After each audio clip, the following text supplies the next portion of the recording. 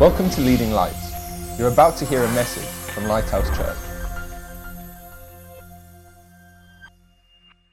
What are the signs of spiritual maturity? The Apostle John writes in the book of 1 John to children, young men, and fathers, and he gives characteristics of each of those categories, and it helps us to know what is the characteristic of a young Christian, a fairly mature Christian, and a mature Christian. And so I'm going to look at this, but it's so fascinating to know that John the Apostle started as a young man, maybe even a teenager when he first started following Jesus, and then he grew in maturity when he was first chosen by Jesus. Jesus gave him the nickname, him and his brother, the Sons of Thunder, Boanerges, because they were so angry and feisty and fiery. There was one time when they came into a village who didn't accept Jesus, and James and John said, "Lord, should we call down fire on them to destroy them?" They were just so full of fire and anger. But by the end of his life, John was the apostle of love. And he just writes, "I write to you, dear little children." And he is so full of love and tenderness. And during his time with Jesus on earth, he changed and he became a loving person. So that at the Last Supper, just before Jesus was crucified, it says that John was reclining at the table with his head on Jesus's chest, listening to Jesus's heartbeat. And that is the person who writes these words to us that help us know, am I a child in the faith? Am I a young person? Am I a father or a parent in the faith? So he writes in 1 John chapter 2, he says, "I write to you, little children, because your sins are forgiven you for his name's sake. I write to you, fathers, because you have known him who is from the beginning. I write to you, young men, because you have overcome the wicked one." And then he repeats it again and just adds a few more details. "I write to you, little children, because you have known the Father. I write to you, fathers, because you have known him who is from the beginning. I have written to you, young men, because you are strong, and the word of God abides in you, and you have overcome the wicked one." Now, what was John saying there? There's three categories. Let's take them one by one. The first one is little children. He says, "I write to you, little children," in verse 12, "because your sins are forgiven you for his name's sake." And then in verse 13, he says, "Little children, because you have known the Father." So the characteristic of little children is their sins are forgiven for his name's sake, and they have known the Father. And I want to just speak to you right now and say that John was saying it's okay to be a little child. He says, "I'm writing to you, little children in the faith." Not little children physically, but little children in the faith. This could have been a 70-year-old woman who'd just become a Christian. He says, "You are a little child in the faith. You have a way to go, but I'm writing to you to tell you the strengths that you have and also how you can move on and progress to the next levels in your faith." And the strengths that little children have, and you have these, whether you are a child or a young person or an adult in the faith, you keep these characteristics. You don't lose them when you move on to the next phase. He says, your sins are forgiven for his name's sake, and you have known the Father.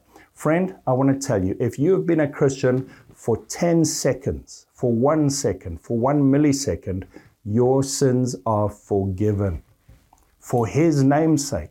Not because you've done any ritual, not because you paid penance, not because you're good, not because of anything you've done. For his name's sake, Jesus died on the cross. He said, "It is finished." His blood and his sacrifice was enough to completely wash every sin you have ever committed, you could ever commit. Your sins are forgiven. And the main thing for you to start this journey as a little child is to say, "Thank you, God, that my sins are forgiven. I trust you. I believe your word.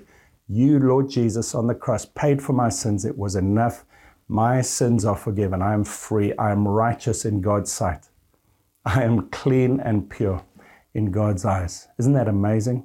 Your sins are forgiven for his name's sake. Start there. If you haven't got that clear in your mind, then you're not even a child of God. This is the first step. Your sins are forgiven, And everything that we move on to from here builds on that fact that God has paid enough for you to be completely forgiven of all of your sins. Hallelujah. Thank you, Lord. If you haven't made that step, just pray right now. Just say, Lord Jesus, I believe you died on the cross for me. I give my heart to you and I ask you to cleanse me and wash me. And I thank you now that I am now your child. In Jesus' name. Let us know. Contact us at leadinglightsnetwork.com to let us know you've made that decision. Thank you. The next thing he says is, little children, you have known the Father. And when we talk about the Father, he's talking about Father God. You know, one of the best pictures of Father God is the story of the prodigal son in Luke chapter 15, where there were two brothers. One was a wild child. He ran away from his father. He took all his inheritance and all the father's money. He ignored and rejected the father's love and care, and he ran away and squandered all of his father's possessions, and then came back when he was desperate, and he was so sad and sorry. His father saw him and ran to him and hugged him and forgave him and accepted him and put blessings on him and clothes on him and threw a big party and spent more money on him because his father loved him. And friends, I want to tell you that God the Father is the perfect Father. Not like an earthly father. God the Father loves you no matter what you've done. He is constant. He never changes. He is not up and down. You don't have to worry, is he in a bad mood today? And his love for you is not dependent on your behavior or anything you do. His love for you comes from himself. He is love and consistency. He says, you can rest in me. My love will never change. My character will never change. I love you. I love you. I love you. That is the Father heart of God. And it's the bedrock of everything. Little children in Christ know that their sins are forgiven and that their Father loves them. There is a daddy who loves me. I can rely on that. No matter what I do, no matter where I go, he loves me. He will receive me back. He's not looking to punish me or judge me. He loves me. Hallelujah. That's the little children part. He says, I write to you, little children. Now, I want you to make two steps today after hearing what I've just said. The one is to say, am I secure as a little child? Am I secure in what this says about me? That God loves me and that my sins are forgiven. But the second is, he says, I write to you because of these facts, but then he goes on to describe more maturity. In other words, he's saying, there is more. You need to move on. If you have been a little child in Christ for more than a few years, if you've never moved on to these next steps, I want to challenge you, dear Christian, and say there's so much more. There's so much more. You know, my little children, when they were tiny, I loved them and I played with them. But I was always thinking about the day when they would go to school or go out and play games with other children or play sports or eventually leave home and get a job and do other things in the world. I was thinking ahead and hoping and planning for them to become grown-up, mature people. And God is the same with you. He wants you to move on. So the second category, John writes, he says, I'm just going to move on to the young men category. He says, I write to you, young men, because you have overcome the wicked one. And then in verse 14, he says, I write to you, young men, because you are strong, the word of God abides in you, and you have overcome the wicked one. So there are these three descriptive words about young men. So these are people who were little children, but they've grown to the next level. And basically, it means they're strong and they start to fight the devil. He says, you are strong, the word of God abides in you, and you have overcome the wicked one. These are people who've got to a stage where they start looking out. It's not just about me and my sins being forgiven and God loves me. They're now looking out and they're saying, there's a bad devil out there who is hurting people. He's wrecking the world. And God has put his power within me to start to overcome the works of the enemy. And I'm going to start fighting the devil. I'm going to start doing what God tells me to do. So I'm strong. The word of God abides in me. And I have overcome the wicked one. Let's look at those characteristics.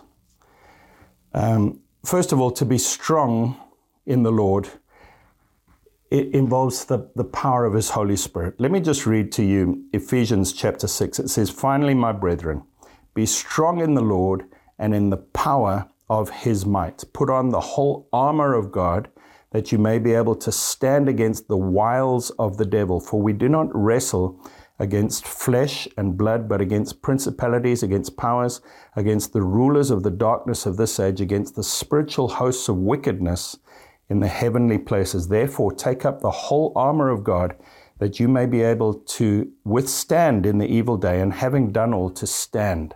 Stand therefore, having girded your waist with truth, the breastplate of righteousness," and then he goes on to describe the armor of God. What he says is, we are in a fight. Let's move on from being little children who are just reveling in God's love and realize there is a fight to be won, and God has given us the power, the armor, the strength that we need.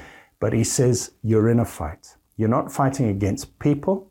It's not your neighbor. It's not your boss. It's not that other person who you're fighting against. The fight is against the devil, and he has given us his might and his power to be able to overcome. Be strong in the Lord and in the power of his might. In many places in the New Testament, he describes this power and this might, and it's always linked to the power of the Holy Spirit, where God fills us with his Spirit. He gives us power to be witnesses, to reach others for Christ, and to overcome the works of the enemy. So let's just go through quickly through this armor. He says, have the belt of truth around your waist, have the breastplate of righteousness, have your feet shod with the readiness or the preparation of the gospel of peace, above all taking the shield of faith with which you can quench all the fiery darts of the wicked one, the helmet of salvation, the sword of the Spirit, which is the word of God, praying always with prayer and supplication in the Spirit. So this is our armor, and this is the might. We got to say, Lord, fill me with your Spirit, and then I put on the belt of truth. I want to live in truth. I want to read God's truth in his word. I want to be saturated in truth, because the devil's tools are lies and deception, and I want to know truth. I want to live always in truth. Even if it's hard to take, I want the truth. And the next one is the breastplate of righteousness, where I start to live right for God. Because if the devil can get me to sin, he's getting me to stray into his territory where he can get his clutches on me. And so I start to live like God wants me to live. He leads me in paths of righteousness for his name's sake. I start to live right, loving, kind, good, wholesome, honest, doing the right things, and I'm defeating the devil. He then says, having your feet shod with the readiness that comes, or the preparation of the gospel of peace. If I'm on the front foot, ready to tell people about God, I'm moving forward and I'm attacking the devil. Every opportunity I get, I'm looking for a way to tell someone about Jesus, to spread the gospel, to pray for healing, to extend God's kingdom. I'm on the front foot. In Hebrews 10, it says, we are not of those who shrink back to perdition or to destruction, but we are those who believe to the saving of our souls. We are moving forwards. We're not shrinking back and being afraid. We're saying, I'm moving forward. James says, resist the devil and he will flee from you. There's a forward movement, and I'm against the devil. I'm pushing against him. I'm not in fear and withdraw from him. So the belt of truth, the breastplate of righteousness, the feet that are ready to move forward and tell people about Jesus. How are you doing with these armors so far? Then he says, the shield of faith with which you will be able to extinguish or quench all the fiery darts of the wicked one. Faith means I trust God's word, even if my feelings say different, even if other people say different, even if my five senses say different. I put up the shield of faith and I say, God's word is true, because the devil will try to influence me with wrong evidence that appears real. False evidence appearing real. Fear. You know, someone said that fear came knocking at the door. Faith answered, and there was nobody there. When we put up the shield of faith, we are able to quench the fiery darts of temptation, of doubt, of misinformation that the devil gives us. We say, no, I believe God's word. Faith is standing on God's word despite any other evidence. And then it says that we take the helmet of salvation, which means I know in my mind, the helmet covers my mind. I know that I'm saved. I know that I'm loved. I know that I'm forgiven, because the mind is the battlefield. The devil will try and play with your mind and get you to think wrong things. And we take every thought captive, 2 Corinthians 10 says. And then he says, and the sword of the Spirit, which is the word of God. We take God's word, we know it, we love it. You remember he said, young men, you are strong. The word of God abides in you, and you have overcome the wicked one.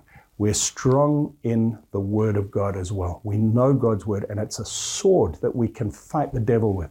When Jesus was tempted in the wilderness 3 times, he spoke back. He said, it is written. He just quoted scripture at the devil, and it was the sword that drove the devil back. And we've got to know God's word. And then he says, and praying always with all prayer and supplication in the Spirit.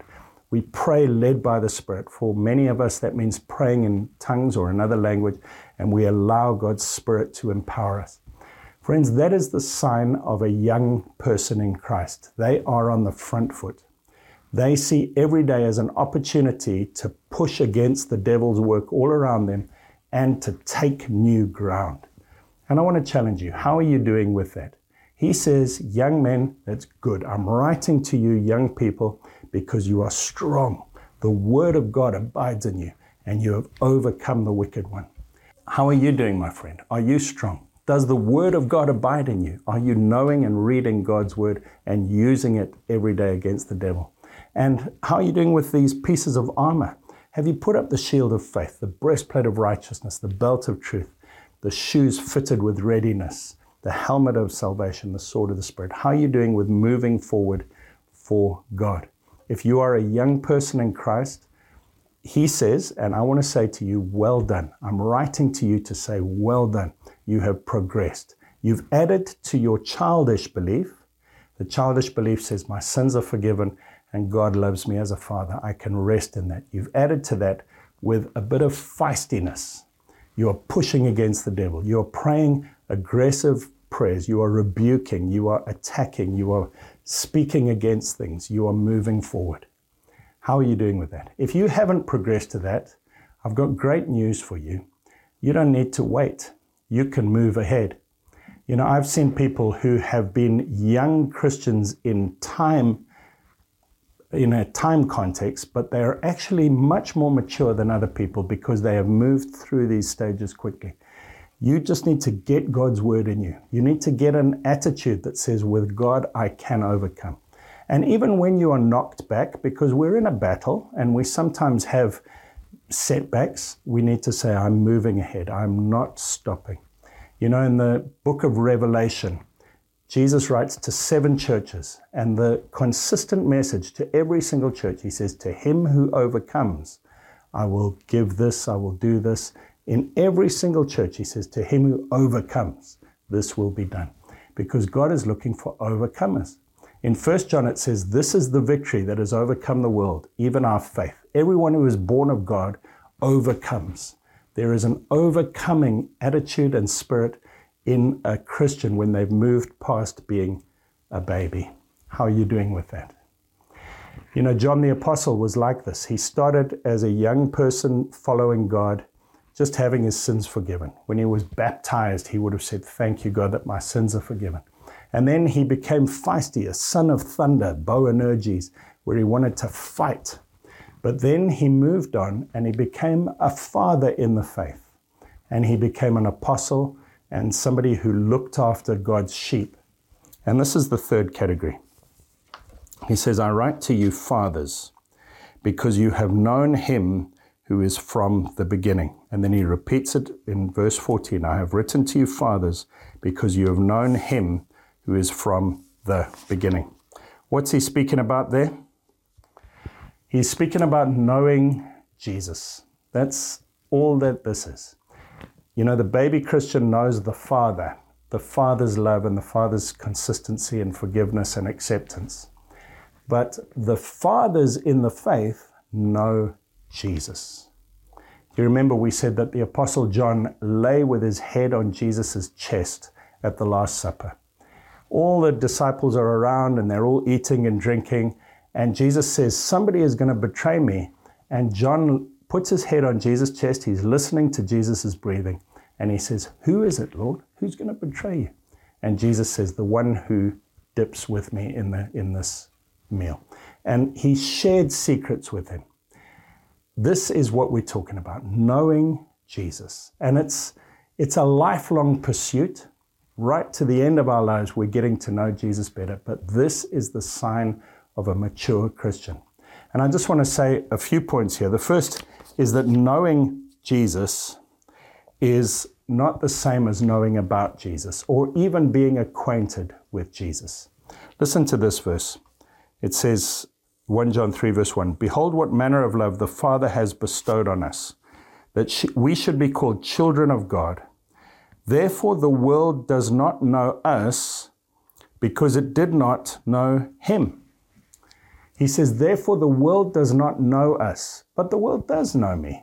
The world knows me. There's many people who are not believers, who are in the world, who know me. They know my name. They are friends with me. If somebody said to them, do you know Greg? They would say, I know Greg.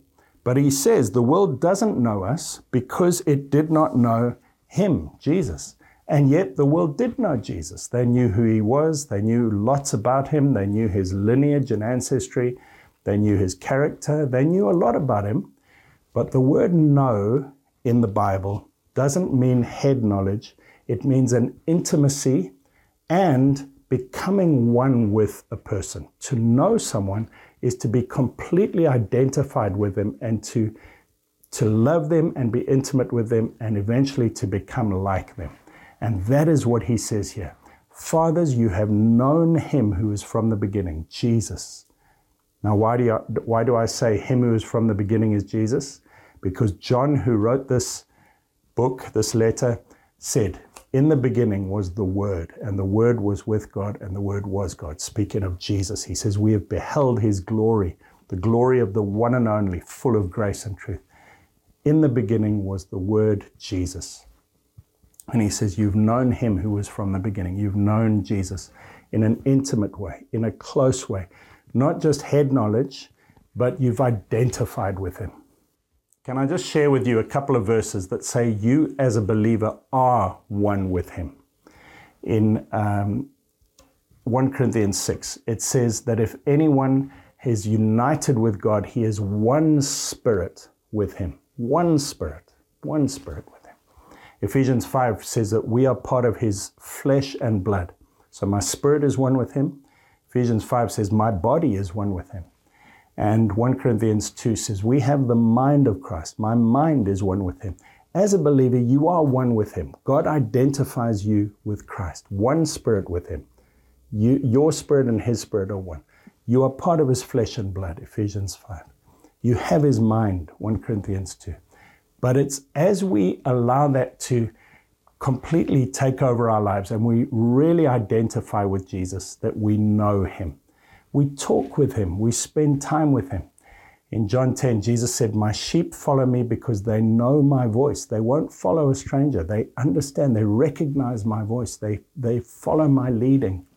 We spend time with them. You can't know someone if you don't talk to them and if you don't listen to them. If their spirit is not speaking to you, then you don't really know them. And I just want to close with this passage from Philippians 3. Paul says, what things were gained to me, these I have counted loss for Christ. So Paul had a great life. He was high in society. He was doing well. But he said, I count all of that a loss. Yes, indeed. Yet indeed, I also count all things lost for the excellence of the knowledge of Christ Jesus my Lord. He says, I want to know Christ. The knowledge of Christ is more important than anything else in my life. For whom I have suffered the loss of all things, and count them as rubbish, that I may gain Christ and be found in him, not having my own righteousness, which is from the law, but that which is through faith in Christ, the righteousness which is from God by faith. Listen to verse 10. That I may know him, Christ, that I may know him, be intimately close to him, be identified with him, be one with him, know him as a close, close friend, that I may know him, and the power of his resurrection, and the fellowship of his sufferings. Paul says, I want to so much identify with Christ that what he suffers, I suffer. I want to also enjoy the power of his resurrection, but I want to be part of every part of Jesus' life, not just what he can give me. I want to identify with him. I want to feel what he feels. You know, Paul understands this because when he was persecuting the church, before he was a Christian, Jesus appeared to him and said, Saul, Saul, why are you persecuting me? And Paul understood the church and Jesus are the same thing. And when Jesus suffers, I suffer. We need to be so identified with him that we are part of him and he is part of us. He says that I may know him, the power of his resurrection, the fellowship of his sufferings, being conformed to his death, if by any means I may attain to the resurrection of the dead.